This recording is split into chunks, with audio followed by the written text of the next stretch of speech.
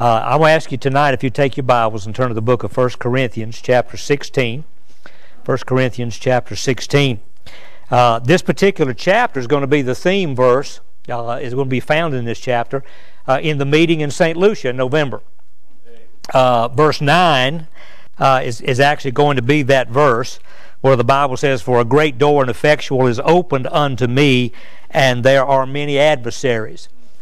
And I'm in the process right now of studying and working towards that meeting and my part of that.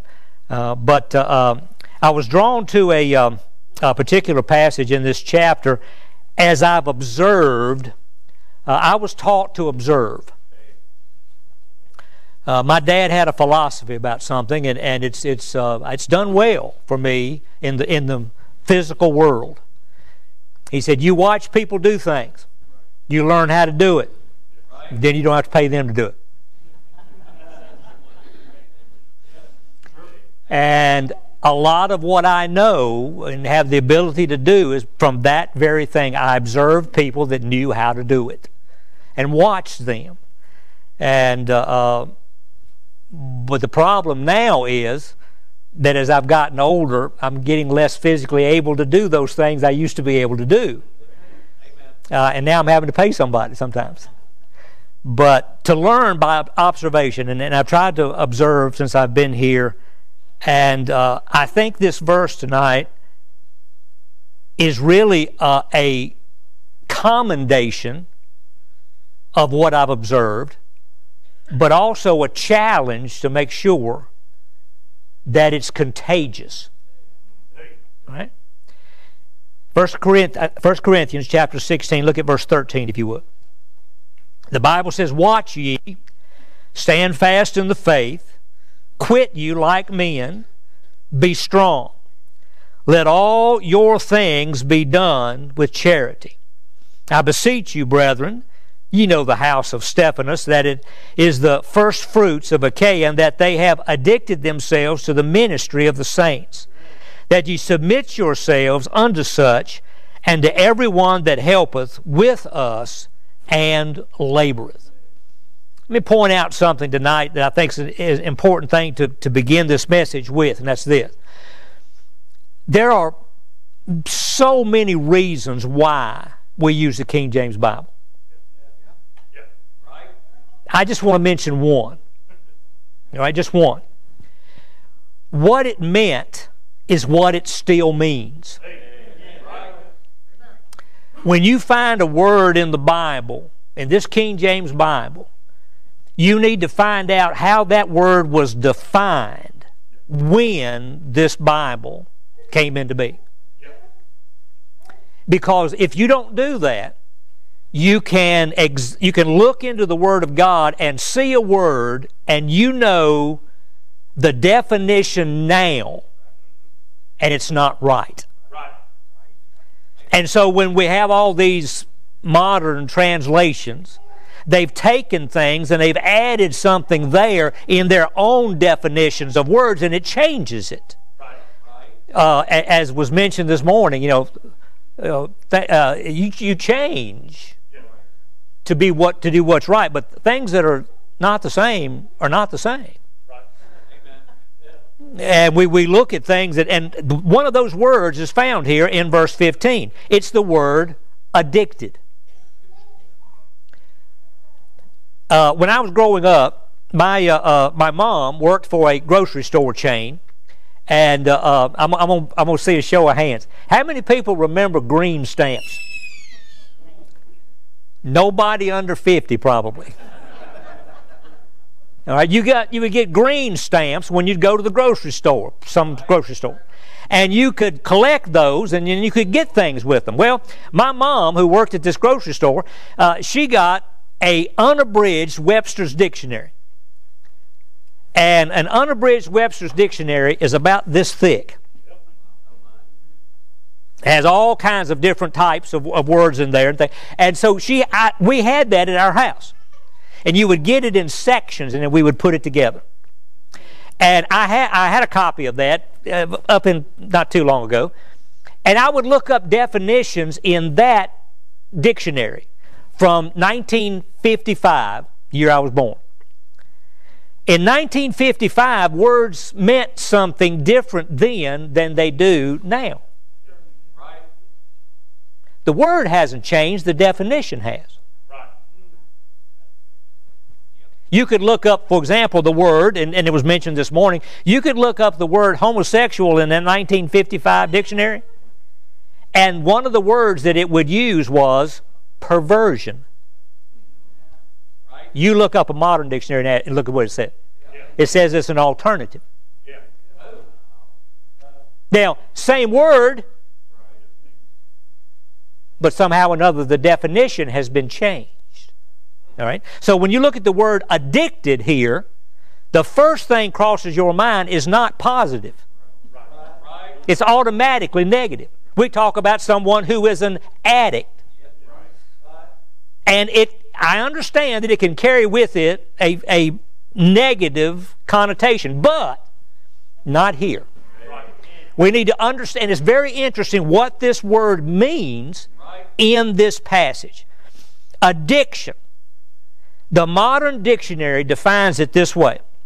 It's the state of being compulsively committed to a habit or practice, or to something that is psychologically or physically habit-forming as narcotics to such an extent that its cessation causes severe trauma. In other words, if you're an addict and you're trying to not be an addict, it's a hard thing to do. It's hard to overcome that. Every bit about that definition is negative. All right, now listen to this. I have a Webster's 1828 dictionary. If you don't have one, you ought to get one. It's helpful, very helpful. This is the definition in that dictionary. Addiction means the act of devoting yourself to a practice, the state of being devoted. That doesn't even sound like the same word. That's because it's really not the way it's defined today compared to the way it's defined in the Bible. To be addicted. It also is defined as something you arrange things in an orderly manner so that a task that you are devoted to can be carried out. In an orderly fashion. Being addicted. One negative, one definition, one positive, the Bible definition. So, it tells us in verse 15 that ye know the house of Stephanus, that it is the first fruits of Achaia, and that they have addicted themselves to the ministry of the saints. They are devoted to the point where they put things in their life in order that they might be able to carry out the task of the ministry. We need to be ministry addicts. We need to be devoted to it, to the point where we literally take our lives and line it up to be able to do that. The house of Stephanus was devoted to the cause of Christ, so much so that the Bible has chosen to use them as an example to us now. That's why it's recorded.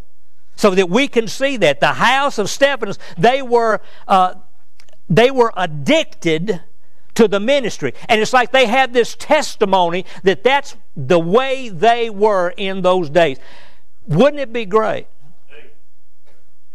if that was the testimony of our individual lives, that we were addicted to the ministry? That as a church, that we were addicted to the ministry. Well, that's what the Bible wants. That's what God wants. That's why it's worded the way it is. The biblical addiction can be described by a lot of things. It's devotion and dedication and commitment. That's not a real popular word these days. But it's a part of addiction.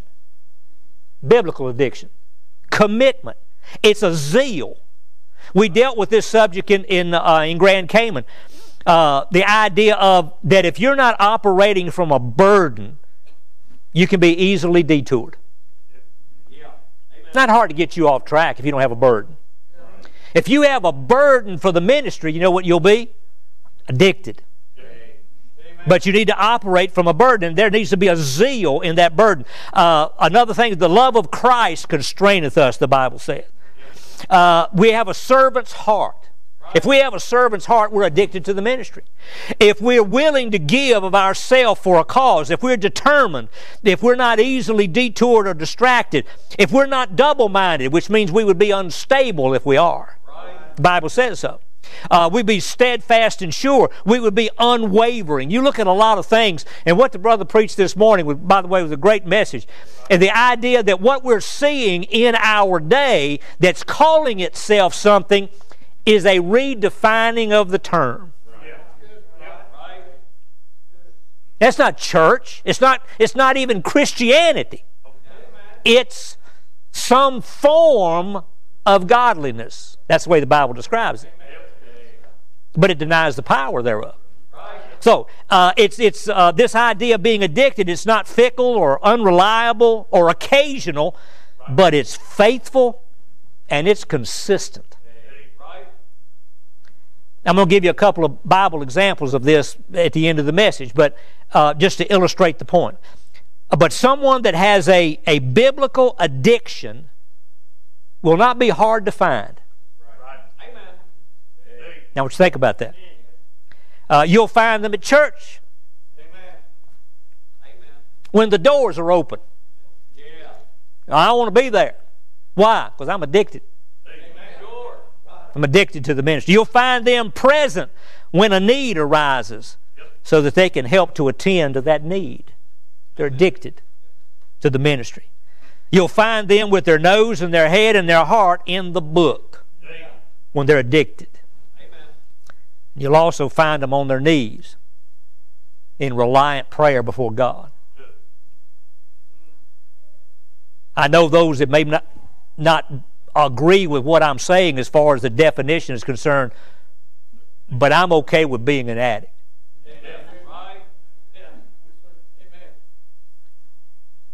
I want to be God's addict. If you hang around, what you'll find addicts behind the scenes doing things that nobody else wants to do. And then when somebody comes and sees that it's done, they say, well, I wonder how that happened. Well, maybe it was an addict that was addicted to the ministry, that knew that that was something that needed to be done. They were not looking for any glory. They're looking to do what needs to be done. If you didn't actually see them do it, you might wonder how all that happened. But they're at the addict part of their life. That they're doing what needs to be done. You'll find them being a blessing and not desiring any credit. They want the glory to rightfully go to God.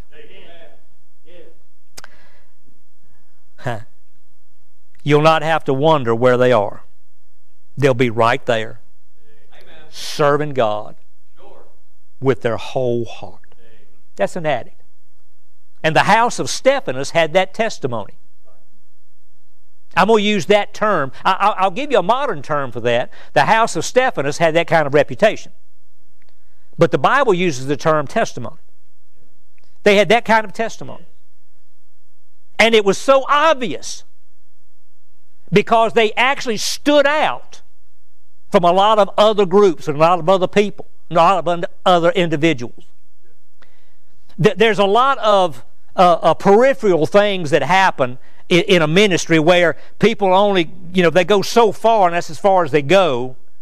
They're a part of it, but they're really not in it.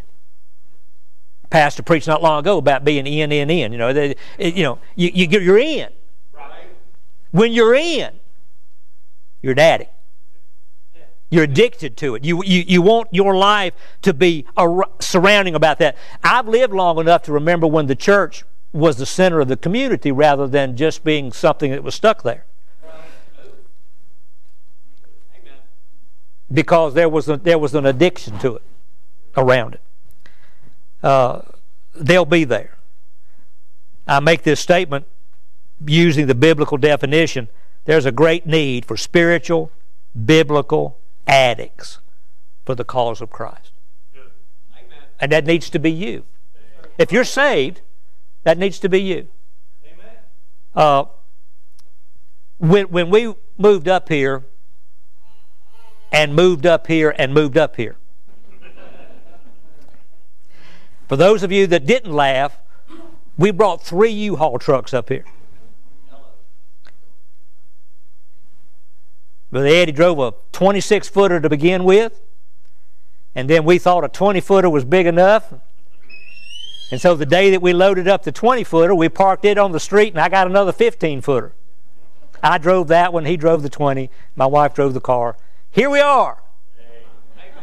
Sometime before long, we're going to have the biggest yard sale in the history of Kentucky. But this is what happened in that move. Now listen to this very simple illustration. I could have loaded that truck by myself. It would have killed me, but I could have done it. But then when one person helped, and another person helped, and another person helped, there was a need, and when the need was met by those that joined together in Virginia and in Kentucky, it made the work lighter, quicker, more efficient. But if there's no addiction, you don't get any help. Right? That's good. If there's no desire to help, if there's no devotion to that, then it just makes it harder on everybody.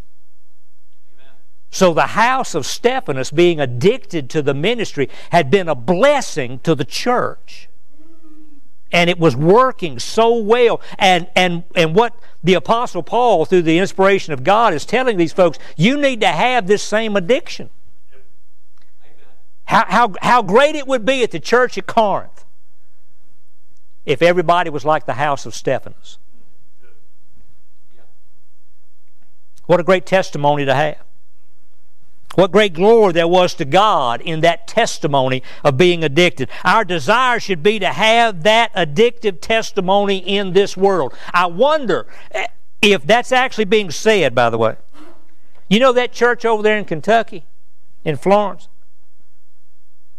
They're addicted to the ministry. Amen. And that can be noised abroad, you know. Sure. Oh, there's a whole lot of people that know about this church that don't live around here. And what's going on. And how it's reached out. There are a lot of different examples. I want to give you 2. Take your Bibles and turn to 1 Samuel chapter 14. I want to give you biblical examples of this. 1 Samuel chapter 14.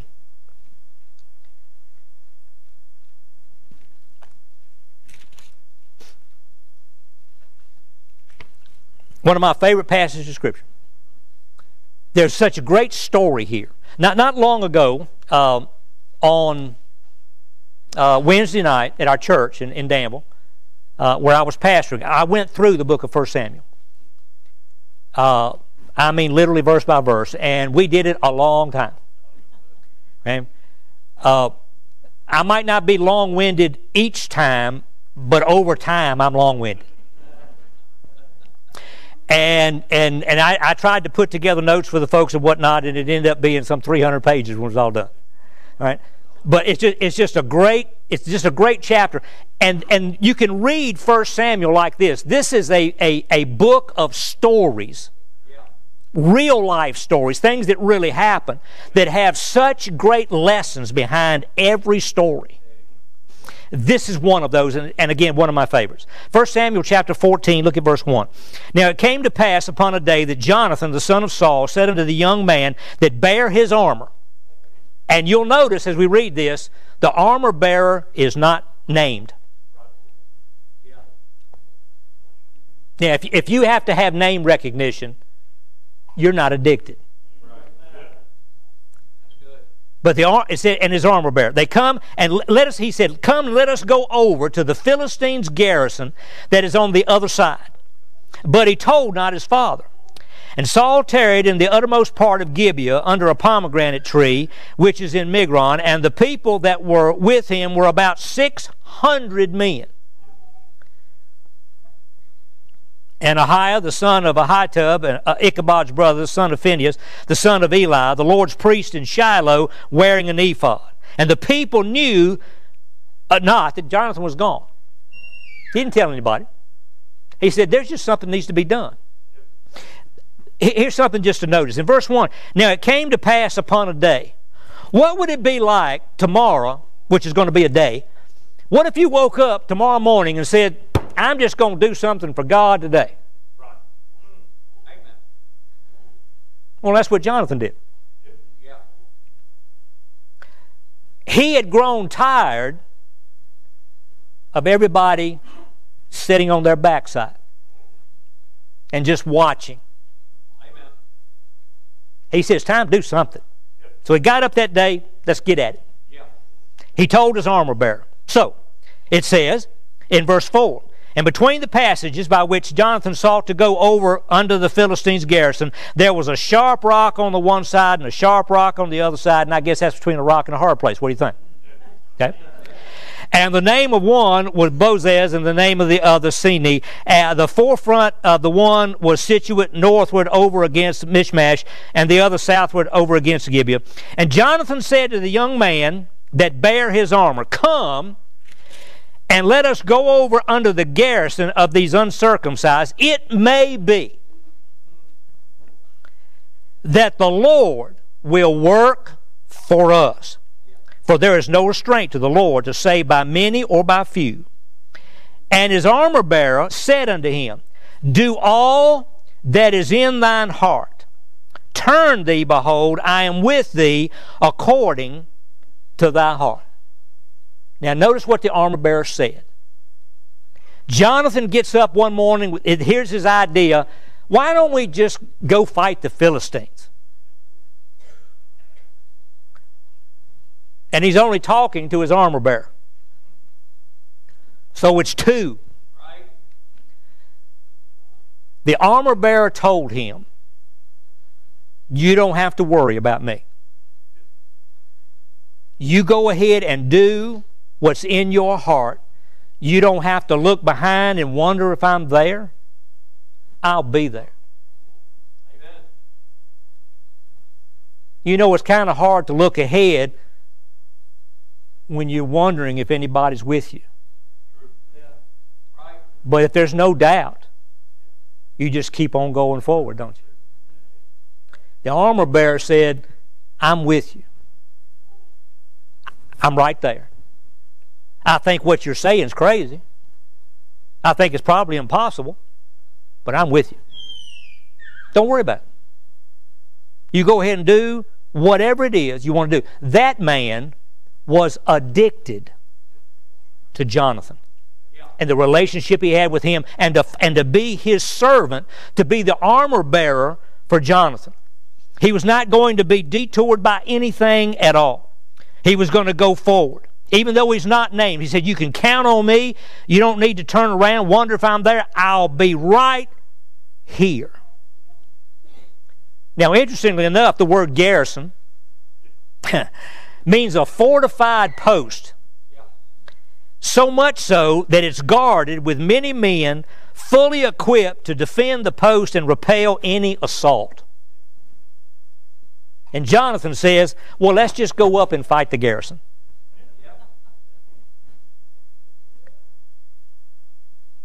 By the way, the more you read your Bible, the more you'll realize that some of the things that God tells us to do don't make sense to us.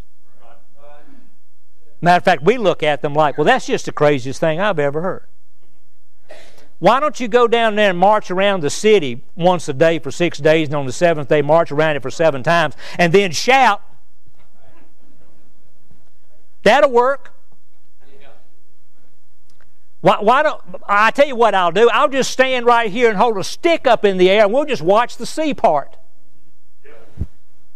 That's why the Bible says in the book of 1 Corinthians, it talks about the foolishness of God. Things of God are not foolish, but they don't make sense to us. But when they marched around Jericho and did what God said, the walls fell. When Moses did what God told him to do, the sea parted. And they walked across on dry land. Now some of them might have been reluctant to do it. And the whole time they were going across, they might have been doing like this. You know, I hope this doesn't cave in on us right quick. But they did it. God did that. But you'll have to be addicted. You'll have to be devoted if you're going to do those things that God tells you to do that sometimes don't make sense. Right. Don't laugh. Like moving to Kentucky.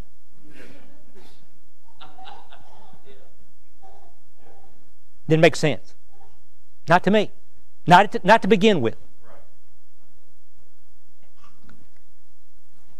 Look down at verse 13 of 1 Samuel 14. Jonathan climbed up upon his hands and upon his feet, and his armor bearer after him. There he is. And they fell before Jonathan. That's talking about the Philistines. And they fell before Jonathan, and his armor bearer slew after him.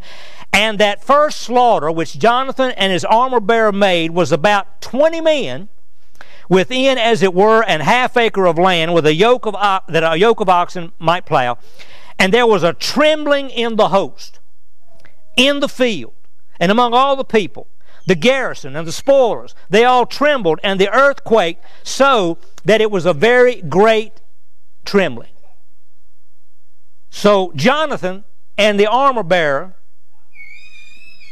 2 slew 20. Pretty good odds for the Philistines.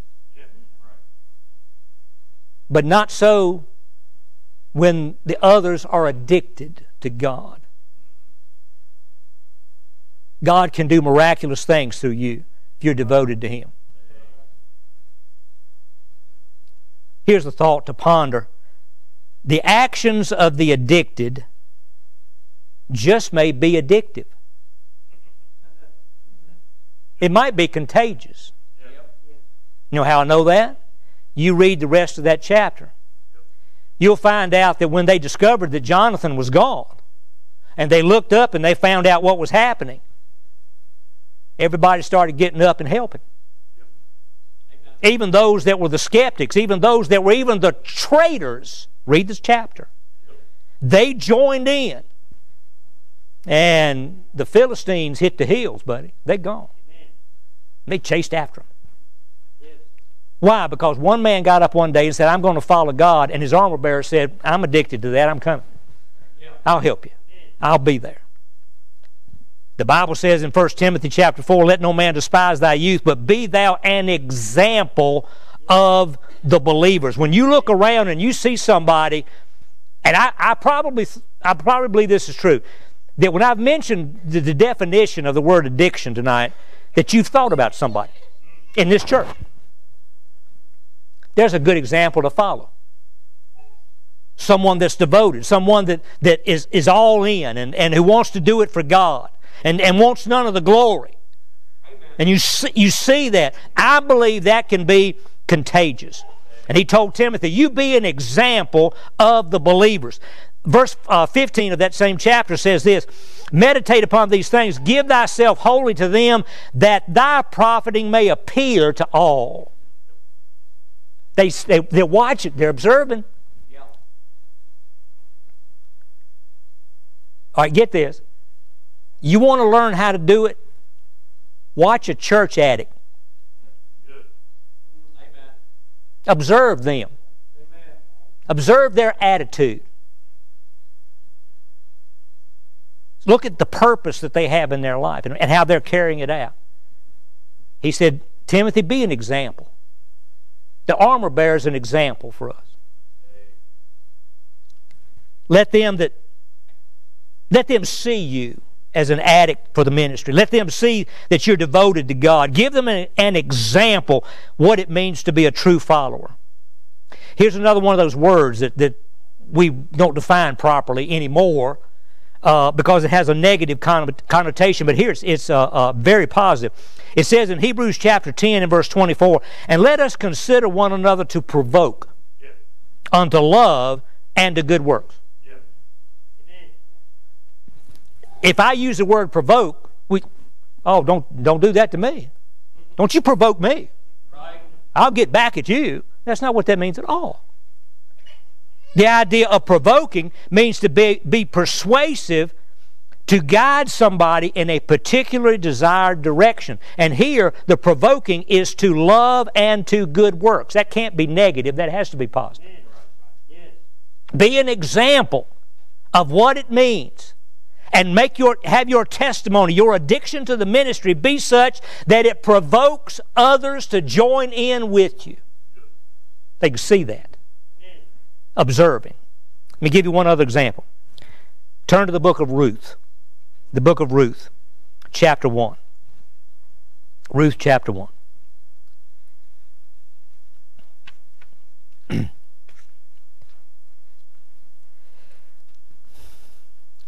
The Bible says in chapter 1, verse 12, the book of Ruth, Naomi said, "Turn again, my daughters, go your way, for I am too old to have an husband.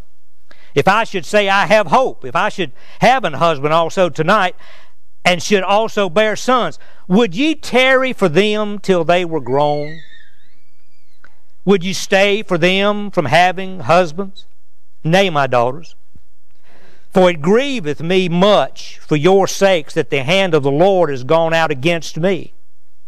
And they lifted up their voice and wept again, and Orpah kissed her mother-in-law. But Ruth clave unto her. And she said, Naomi said, "Behold, thy sister-in-law is gone back unto her people, and unto her gods. Return thou after thy sister-in-law." But Ruth said, "Entreat me not to leave thee." Listen, this passage we're about to read, these verses, you can't read this and not get the sense of how devoted Ruth was to Naomi. You can almost read it with a quiver in your voice. Entreat me not to leave thee. Don't send me away. Or to return from following after thee. For whither thou goest, I will go. And where thou lodgest, I will lodge. Thy people shall be my people, and thy God, my God. Right. Where thou diest will I die, and there will I be buried. The Lord do so to me, and more also, if aught but death part thee and me. When Naomi saw that she was steadfastly minded to go with her, then she left speaking unto her. Ruth let her know, using the biblical term, I'm addicted to this family. Yep. Yeah. Amen. I'm addicted to this family. Now, she became a part of it, and even though everything that seemingly could go wrong did go wrong, it didn't change her devotion. It didn't change her dedication or her determination. By the way, if you're addicted to the ministry, a church problem doesn't send you packing.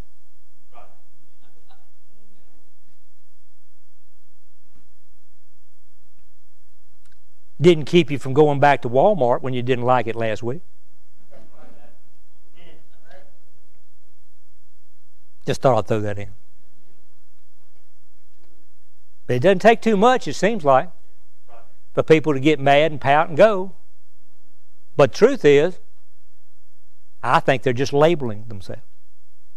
They're not addicted to the ministry. See, what else could go wrong here? And Ruth said, I'm still with you. I'm still with you. This is going to get worked out.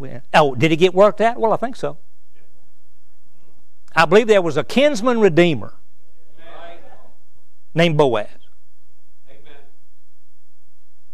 And the one who was gleaning in the field ended up owning the field. And married Boaz. And they had a child. And that child had a child. And that child had a child. Ruth's devotion, Ruth's addiction, her devotion, her dedication to the family. We go from being the mother of Obed, who was the father of Jesse, who was the father of David, the king of Israel. David's great-grandmother is Ruth. Amen. But not if she quit. Right. Amen. When she said, even though all of this is going wrong, I'm still with you, I'm still here. And God worked out a miraculous thing where He included a Moabitess into the lineage of Jesus Christ. Amen. If you'll read Matthew chapter 1, you'll see that. There's some amazing women in Matthew chapter 1. There's some harlots in Matthew chapter 1. There's some incestuous people in Matthew chapter 1. There's a heathen Moabitess in Matthew chapter 1. And God works out these things. What an example of dedication Ruth shows us. She was addicted to the family of Naomi, and God used that devotion, by the way, to bless us all. Yep. Amen. Right. Are you addicted to the ministry? I mean, I can bring out a point from the Bible, but the challenge is, are we addicted to the ministry or not? It's showing us that.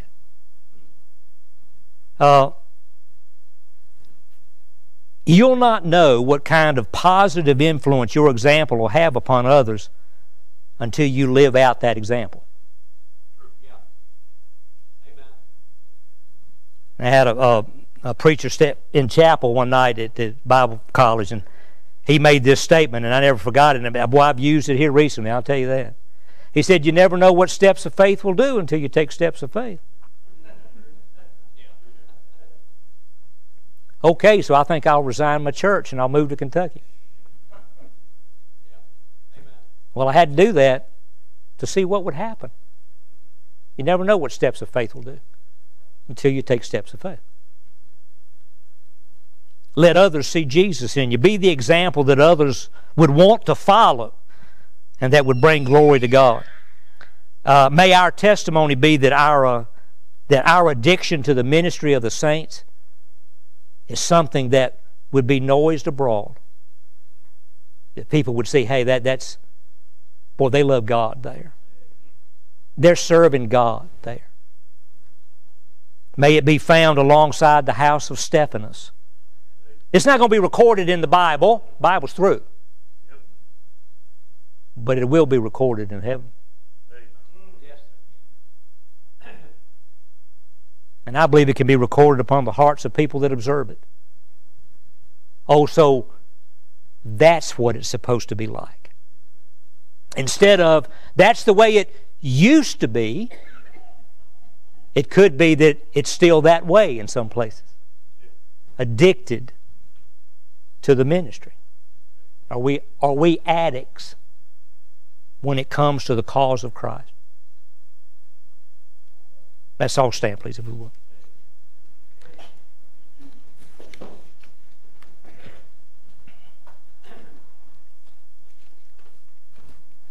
They're having a verse of an invitation. If you'd like to get that ready, that'd be fine.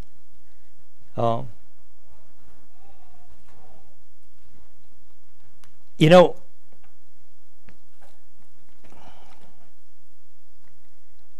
I always thought it was an interesting verse when it said, having done all to stand.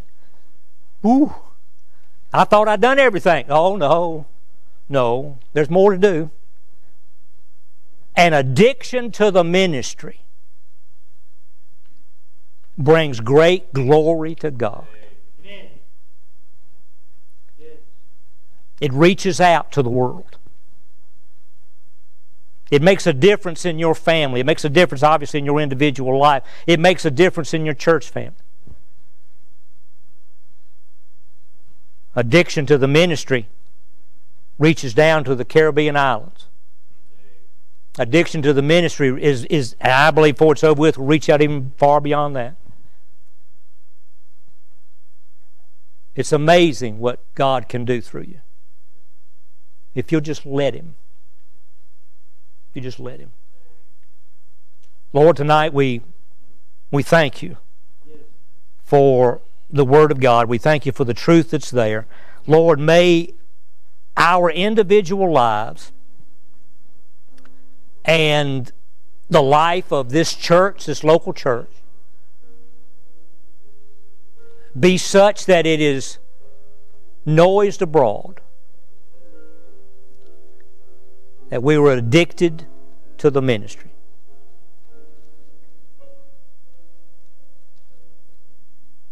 And in all of that, we know, Lord, that if it's done as it should be, that all the glory goes to You.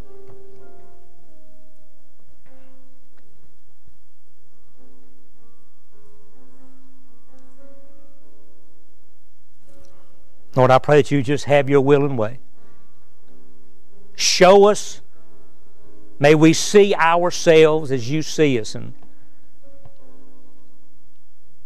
may we respond to that. And may we be addicts. May we be addicted to the ministry in our devotion to You. Lord, speak to hearts here tonight as only You can. For it's in Christ's name we do pray. If you need to come tonight while they're playing. If you enjoyed today's message, head on over to ibcflorence.com and click on Sermons. And don't forget to check out our other links in the notes section of today's broadcast. As always, thanks for listening.